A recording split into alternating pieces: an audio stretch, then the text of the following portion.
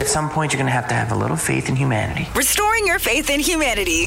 Well, you've renewed our hope and faith in humanity. Here's Brew with all the feels. All right, this is amazing. If your resolution for 2024 is to travel more, go on more adventurous trips, I got you.